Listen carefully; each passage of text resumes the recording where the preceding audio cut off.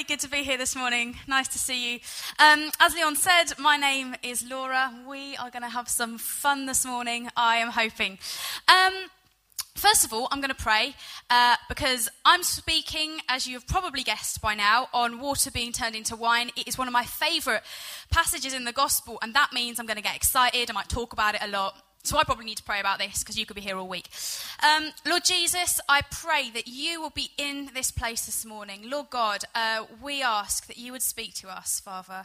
I pray that we might be transformed through this morning. Lord God, we just want you. Like, what I've got to say doesn't really matter because all we really want is you, Father God. So we just pray that your Spirit, as I'm speaking now, will just be working throughout this room.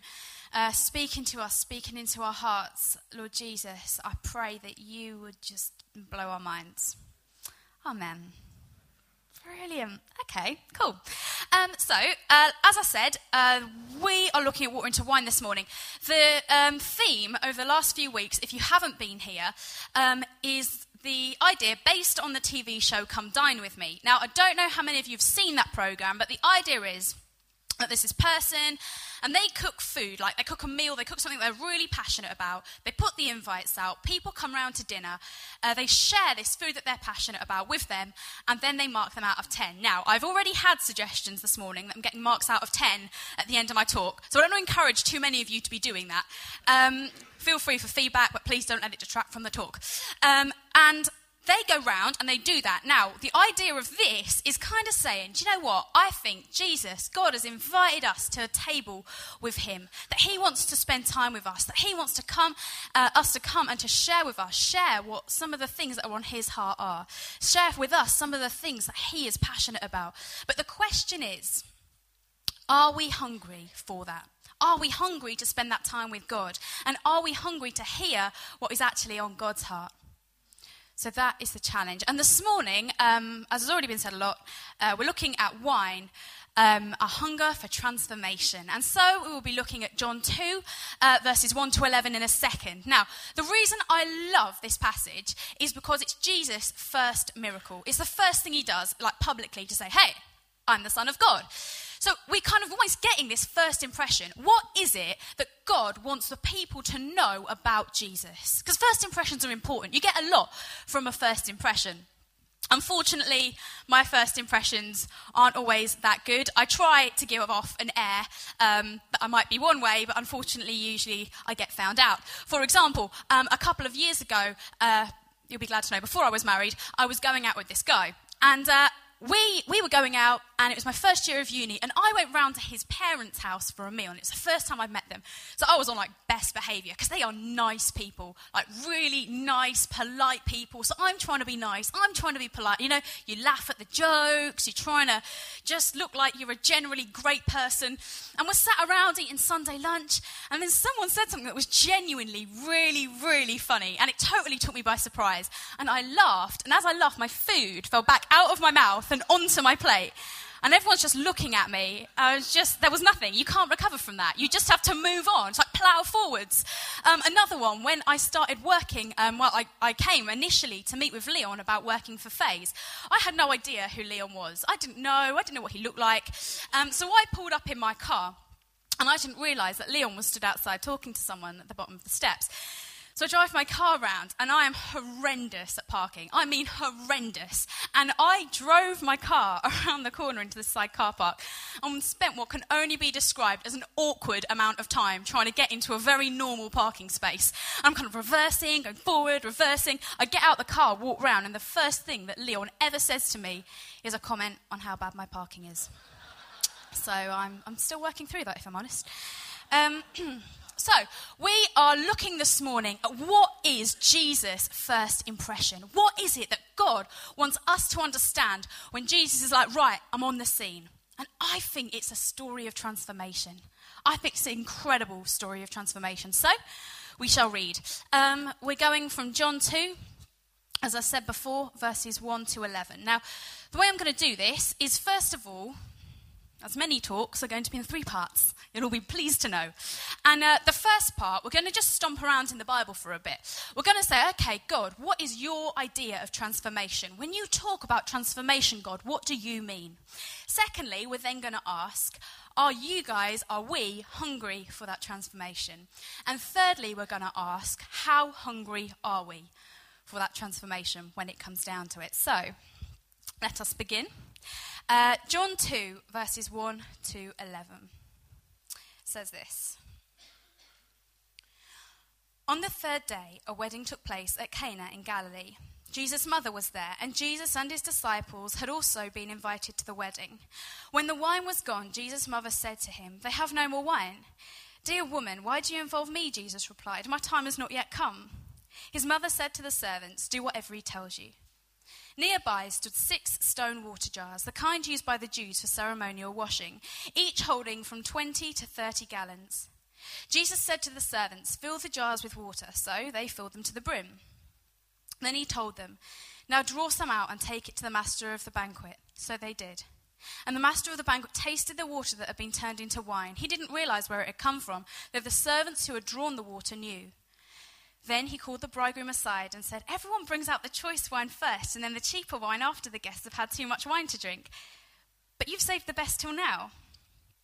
This is the first of his miraculous signs Jesus performed at Cana in Galilee. He thus revealed his glory, and his disciples put their faith in him.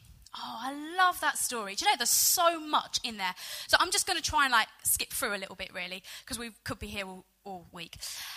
First of all, right, Jesus turns up to this wedding. Now, the wedding, it says, is in an area of Cana in Galilee. Now, this area wasn't too well off. So we're kind of thinking that the wedding wasn't being held by someone who was particularly well off. Maybe they didn't have a lot of money, which might explain why they ran out of wine. Wedding on a budget. So there's this family who aren't particularly well off having their wedding, and all of a sudden, the wine runs out. Now, these weddings would have lasted a really long time. A wedding would have probably lasted about a week. And this particular feast would have taken all day. They loved it. So they're there, and this runs out, and Mary goes to Jesus and says, Jesus, the wine's run out. Oh, no. And they have this little interaction. And then Jesus says, okay, do you know what? I'm going to do something about this. Now, wine in Jewish culture was really, really important. There's a phrase that Jewish rabbis, so like Jewish teachers would say, that says, without wine, there is no joy. Now, I am not saying drunkenness is a good thing. I'm not saying we should all drink too much. That is not what this means. I will explain what this means. What I am saying is that in Jewish culture, wine meant something. It represented something. And if they'd have run out of wine, there would have been some serious consequences. You see, being hospitable in Jewish culture was also very important. So if you couldn't host, particularly at a wedding, and you ran out of something, that was really bad. That would have brought shame on the whole community. They would have really been in for it. But also, if they'd have run out of wine, they could have actually got fined for that. Can you imagine? Fined. Like, yes, people around your house, you run out of Doritos, you get a fine. Can you believe that? Fined. So when Jesus transforms this water into wine, he's not just talking about transformation, but actually God's shown a bit of his heart there. Saying, do you know what? These guys, they could have been fined and all sorts and bad things, and actually my heart's for them. I don't want them to have to go through that, so I'm going to provide. So that's just a side note. That's how good this passage is, just a side. So Jesus is there. He's like, right, we need some wine. Okay, looks around. Wine. He sees these 6 stone pots. Now it says in the passage that these are ceremonial kind of washing pots. And in Jewish law, you had to be clean and kind of cleanse yourself before you came to a meal. So one of the things that these big stone pots would use for, they would have water in them. People would arrive with muddy shoes, toe fluff, etc., and they would wash their feet in this water. So that's one thing. Okay, and then throughout the meal, you'd have to wash your hands.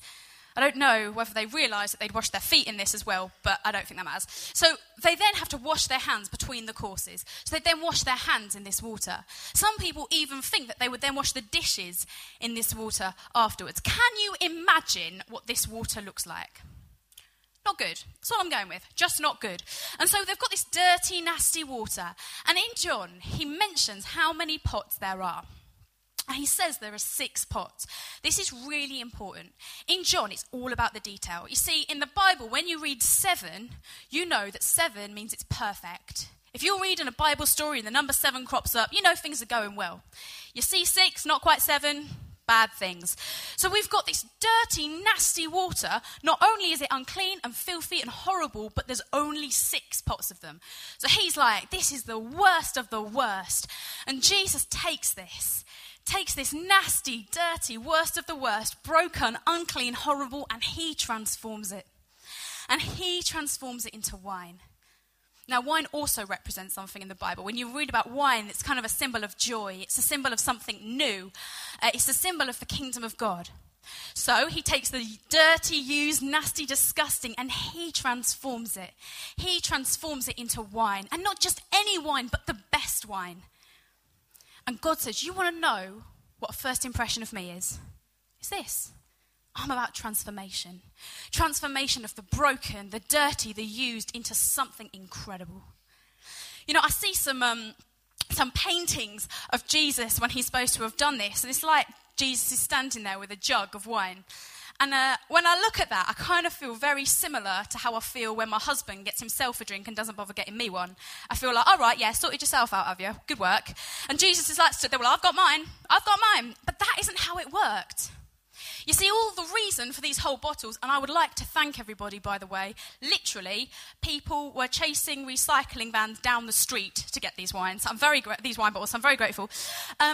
There's about 228 wine bottles here. Now, I'm awful at maths, absolutely awful, but I tried to work out a kind of average of the amount that Jesus would have transformed. And it's kind of vague in the Bible anyway, but I think it's around 350 bottles of wine. So this is 228. You know, when Jesus talks about transformation, he doesn't talk about a little bit of change. He doesn't talk about, and I'll make a bit of a difference. He talks about super abundant transformation, 180-degree turnarounds. He talks about actually making a difference so much that it could have only been changed that much because God was in it. Is that what we think of when we think of God's transformation? Super abundant transformation. You know, the other thing I love about this passage is the role of the servants. I think it's brilliant. So the servants are there, and they are like the lowest of the low. It's like, who would even bother with them? Who will bother talking to them? They are horrible. So no one would talk to them. They'll be ignored. They wouldn't really be thought of that highly, probably. And do you know, you read this passage, and they are the only ones who see what Jesus does. Everyone else is like, oh, great, more wine. Way. But actually, the servants are the ones that see the transformation. The servants are the ones that see Jesus doing what he's doing. It's actually to them that Jesus says, look, I am the Son of God. And Jesus chooses to use them. That's incredible. Like, he didn't need the servants to help him out with that. He could have done it himself, but he chose to use the servants. He said, you know what? You take these stone jars, go fill them to the brim, bring them back. Jesus prayed over it. He transformed it. Jesus does the transformation himself. And then he says, now go and take this to the master of ceremonies. He chose to use the servants. And you know what? I think for those servants that was quite significant because there will have been a cost there for them. Because I don't know at what point this water will have transformed into wine. I mean, it could well be that he's like, oh, right, get a cup, pick it up. Ooh, bread and mackerel. Nice, I'll take it. And so the master of ceremonies, bits of bread are floating in it, he drinks it and it's fine. I don't know at what point it was transformed. But do you know it will have taken a bit of faith for those servants to have done that? How much more will God want us to be servants in agents of change and transformation in this world? He says to us, come on, roll your sleeves up, get involved. Let's do this together. I'll do the transformation, but I'm choosing to use you. Oh, my word. Do you know, last thing, I promise I'll move on from the passage. We're getting there. The thing that scares me most about this passage, the thing that totally blows my mind, that actually really does concern me in some ways, is verse 5. Where Mary turns to the servants. They know that something needs to happen, that Jesus is going to do something incredible. Mary turns around and just says, do you know what? Do whatever he tells you. Do whatever it takes. Huge. We're going to come back to that because that's quite a big point. Okay, so that's kind of what we're thinking when God's talking about transformation. He talks about taking the broken, the nasty, the used, transforming it into wine, the best wine, something new, something incredible, something of the kingdom of God, and not just a bit, but super abundant transformation. Now, I'm going to ask for your help. I am going to, a bit of interaction here, so I'm warning you so that you can just warm yourselves up mentally for getting involved. I'm going to ask a question. The question is, what do you want to see super abundantly transformed about this world? Where do you want to see God do some super abundant transformation in this world? Because I think, in a second, I'm going to come to you then. If you raise your hand, get involved.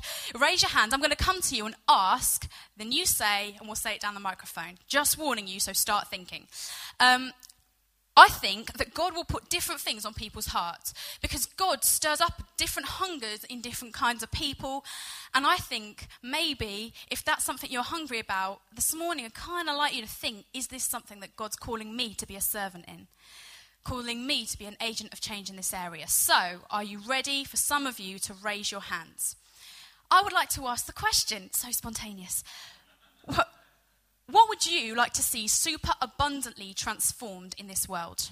Feel free, anyone, to raise your hands. Yes, go Tim. Okay, coming down. Oh, it's like some adventure program. Okay, what do you think? Equalise the wealth of the whole country, whole world. Brilliant. Equalise the wealth of the whole world. Anyone else? Oh, at the back, coming down. That was Superman, by the way. Yeah. I would love to see all the children and young people just really find Jesus and be protected and nurtured and loved. Incredible. Thank you so much for sharing that. Anyone else? We're going to go with one more. Yeah, okay. Oh, no, two more. We've got another hand. Okay, yeah. Human trafficking to stop. Yeah. Brilliant. End of human trafficking. Oh, we've got two. Okay, can you keep your hands up? I'm coming over. Okay, where were we over here? Someone had their hand up over here. Oh, yeah, I'm sorry. I got all assuming it was near the front. Here we go. Broken families. Brilliant. Healing of broken families. Last one. You're making me work this morning. I shouldn't have worn knitwear. Hang on. Coming over. Yeah. I would love to see women become the women that God made them to be. Incredible. Absolutely amazing. Do you know what? There's so much about this world that needs transformation. And I think God's calling us to that. I really think he is. I think there's something about human nature, just humans, every human, that says, do you know what? Things aren't the way they're meant to be. Things need to be transformed. How many of you guys watch Children in Need? Yeah, quite a few of you. Awesome. I watched that. I actually got in late to watching that. I started watching it about an hour and a half in. And the legend that is Terry Wogan said about an hour and a half in, okay, we've reached 19 million, da-da-da-da-da-da. And the point he made was that that was the amount that they'd raised by the end of the night the year before. Isn't that incredible? That an hour and a half in this economic climate, they had reached the total that they'd reached at the end of the night from the year before. Amazing.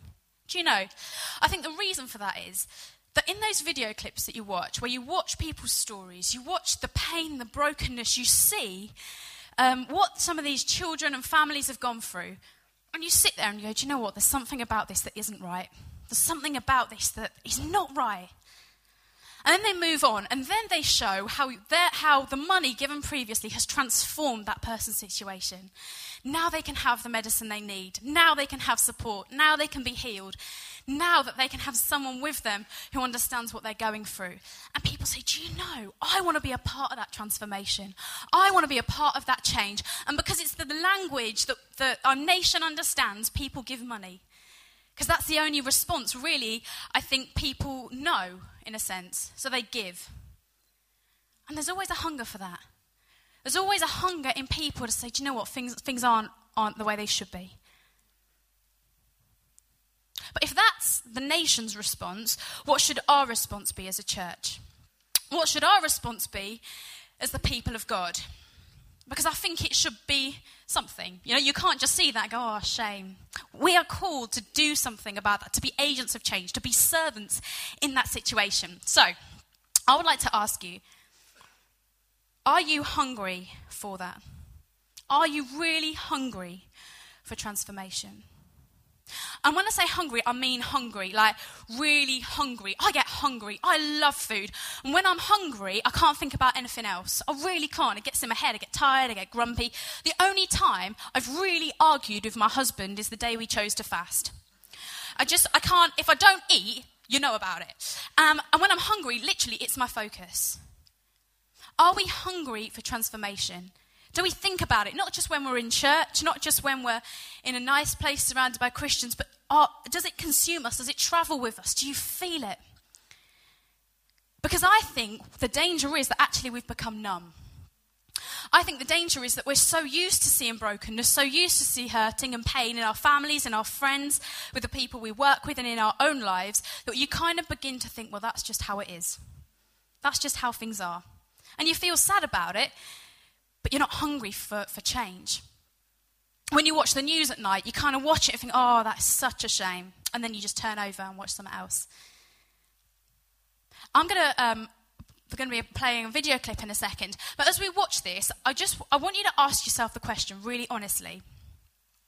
Are you hungry for transformation? When you look at our world, what do you see? Or is it that you've just gone a bit numb? So when you look at our world, what is it that you see? Are you hungry for transformation, or actually have we just kind of become numb? Do you know, that was quite an emotive video. But if you watched that and you just felt sad, then actually that's not quite it either. That's not quite what God's asking of us, to feel sad about this stuff. The question is, when you look at that and you watch it, are you hungry for transformation? Do you believe that those situations can be transformed? War, poverty, pain. That girl's story. And okay, she was an actress, but that is some people's story. Do you believe that in those situations, they can't just change a little bit, but we're talking about super abundant transformation? Do you believe that God's capable of that? Because, you know, sometimes you hear so much bad stuff, so many problems with the world, so much pain, that actually our God seems to shrink in comparison to them. Has that happened? Because, you know, transformation is possible. It's all the bad stuff we hear. My husband went to a conference last weekend and he heard a stat. Oh, my word. It was amazing. Best stat of the, I don't know, year, something, decade. You can decide. Basically, it was this guy on the stage and he told this. That in 1981, 52% of the world was in extreme poverty. Today, in 2011, 26% of the world is in extreme poverty. Do you know what that means? Within one generation, we could see the end of extreme poverty. Oh, my word. There are teenagers in here, loads of teenagers. I like you all. In their lifetime, they could see the end of extreme poverty. That's incredible.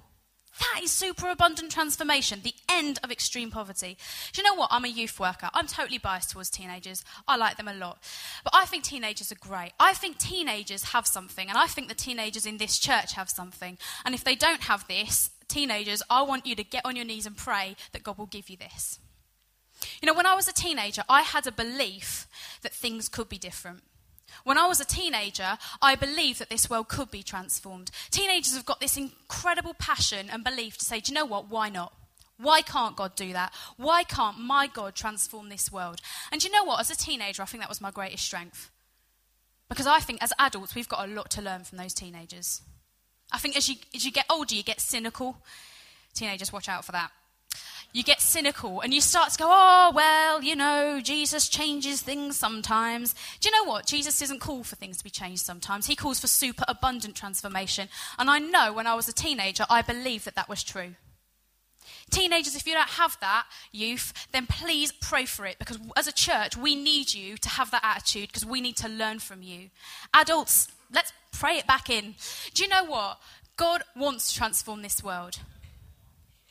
And it won't transform overnight, but we can transform this world one life at a time. I could tell a very moving story now about starfish, but I think Leon's already covered it. You know, I think in this world, one life at a time, things can be changed. I'm going to show another video clip in a second. And this is a story of individual lives that have been transformed through compassion. And I know that the youth in this church sponsor a compassion young person, compassion child. Now, youth, I don't know whether you really know that, or you care, or you give money to it, or you know the name of this person. But I want you to watch this video. I'm looking over here because a lot of you are sat there as well. I know there are some other places. Listen to these stories. Every single one of these stories is a story of a life transformed. But every single story is a life transformed by a teenager. Okay.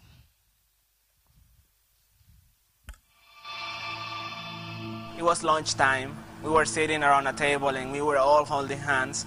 And my father was praying for the lunch that we were about to eat. But there was only one problem. Our table was empty.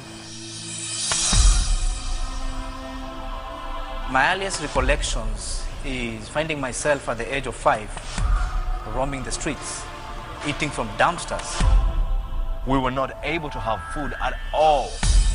We were forced to live with 17 of our other relatives in a very small shanty. No toilets. A lot of crime. No running water. Rape for children. If you want to be out of poverty, then you have to deal with drugs. Some of my friends were actually sold into prostitution. Kids dying for preventable causes. And as darkness engulfs the place, the devil takes over.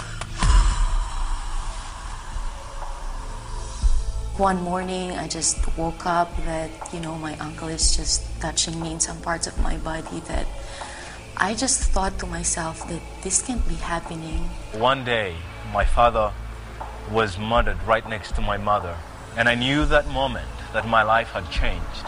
I watched as my 10-month-old sister died in the laps of my mother out of starvation. My relatives would always tell me, Michelle, you are so ugly. You will become nothing but a thief and a drug addict when you grow up. And those were the words that I heard from people whom I expected to love and take care of me. Poverty had told me I am hopeless, I am nothing, and I believed that. But right in the middle of this desperation, it was then that compassion intervened. One Sunday morning, my Aunt Carol, she's the only Christian person that I know during that time, she woke me up and said that we have to go to this church, and she registered me. What joy and dancing came to my home at the news that I'd finally got a sponsor. I received my first letter. We wrote back and forth. And he told me, you are my first friend outside my continent. She said words like, Richmond, I love you. And that lightened me up. My sponsor told me, Michelle, you are beautiful. You are precious to us, and we love you. And her words touched the very depth of my heart and soul. 18 years later, here I am, a child rescued from hopelessness by a young person. My life was changed. My life was changed. My life was changed by a teenager who sponsored me. One teenager changed my life. She was 15 years old. Her name is Ashley. Her name was Heather. I called her mom. My name is Michelle. My name is Tony. My name is Jimmy. My name is Richmond. And one act saved my life. And one act saved my life. Saved my life. Will you act? The choice is yours. Sponsor a child through compassion today. Release a child from poverty. From poverty. In Jesus' name. In Jesus' name. In Jesus' name.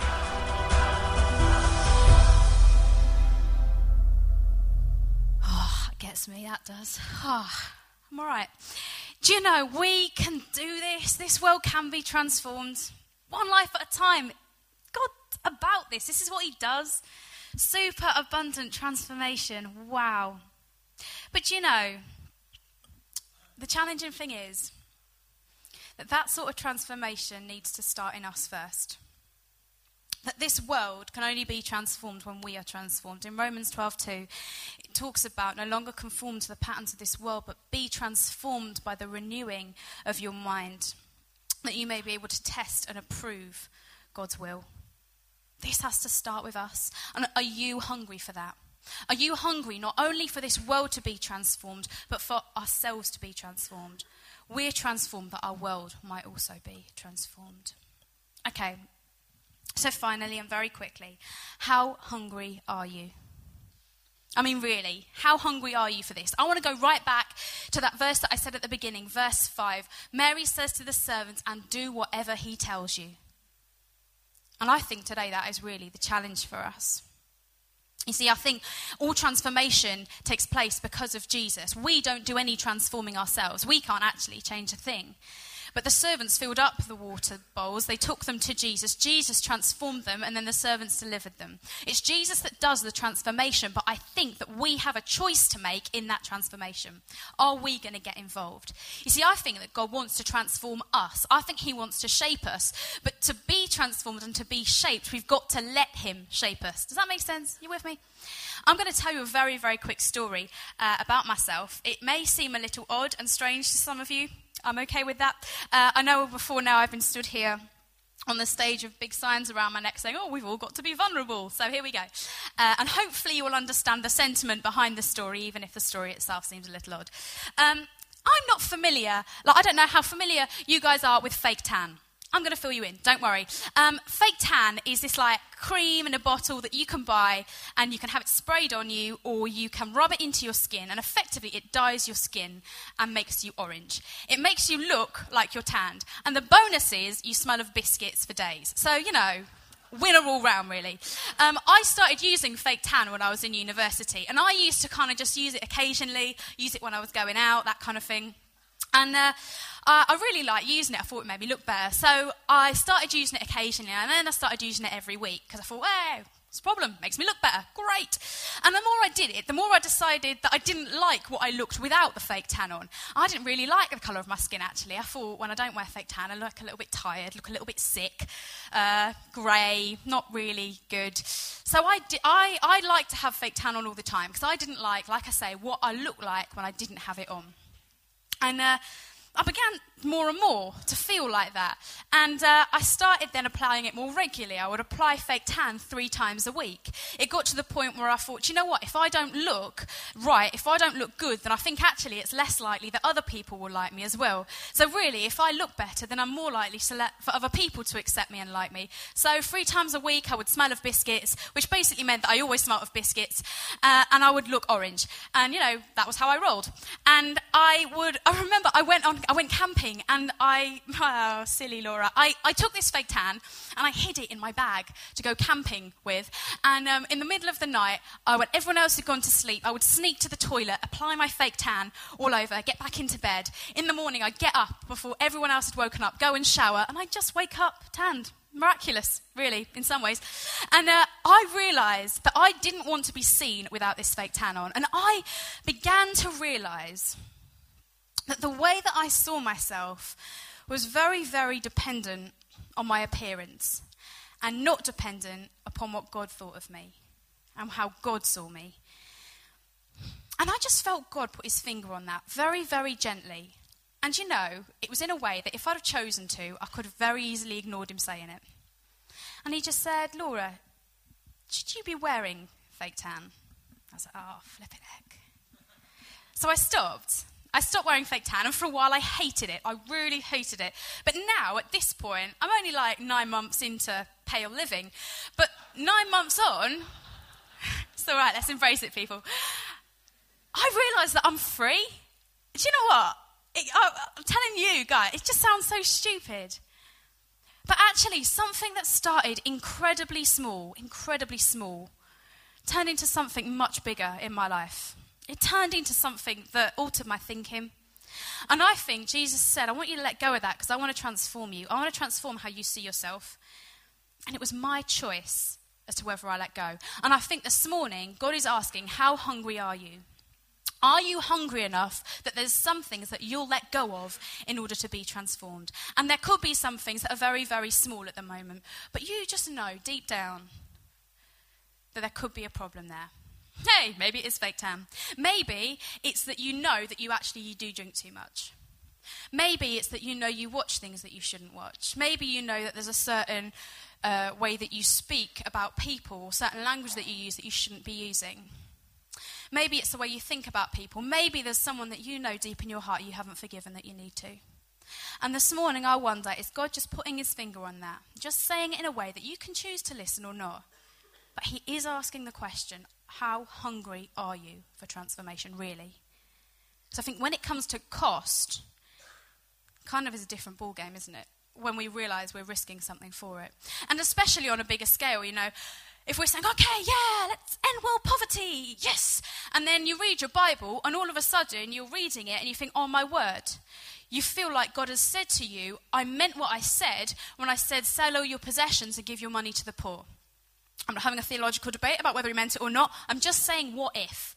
What if you read your Bible and felt God say that to you? What if you felt God say, okay, you're passionate about that group of people, leave your job and go work with them? Are you serious?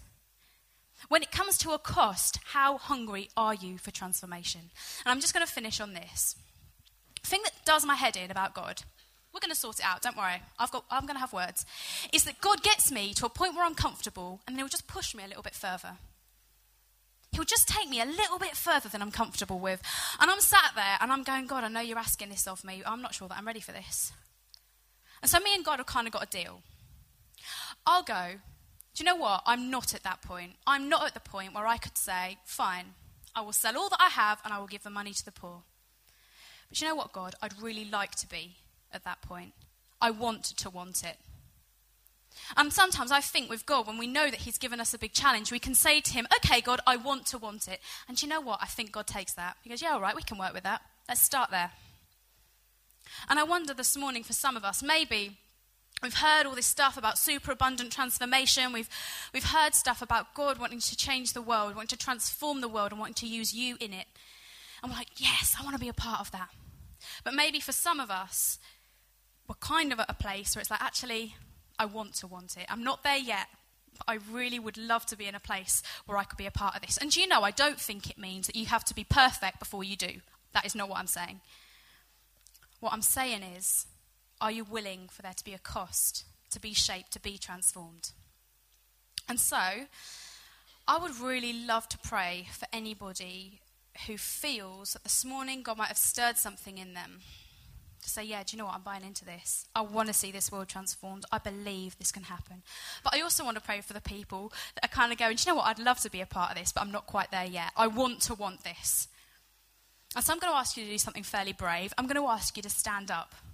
Just so that I can pray for you, really. And I know who I'm praying for rather than wafting prayers around. So if you feel this morning that God might have challenged you on this, might have spoken to you about it, or you just want it. You want to be in a place where you go, God, whatever the cost, I will do whatever you tell me. Then I would really love it if you'd stand to your feet, please. Okay, brilliant. Thank you so much for being brave.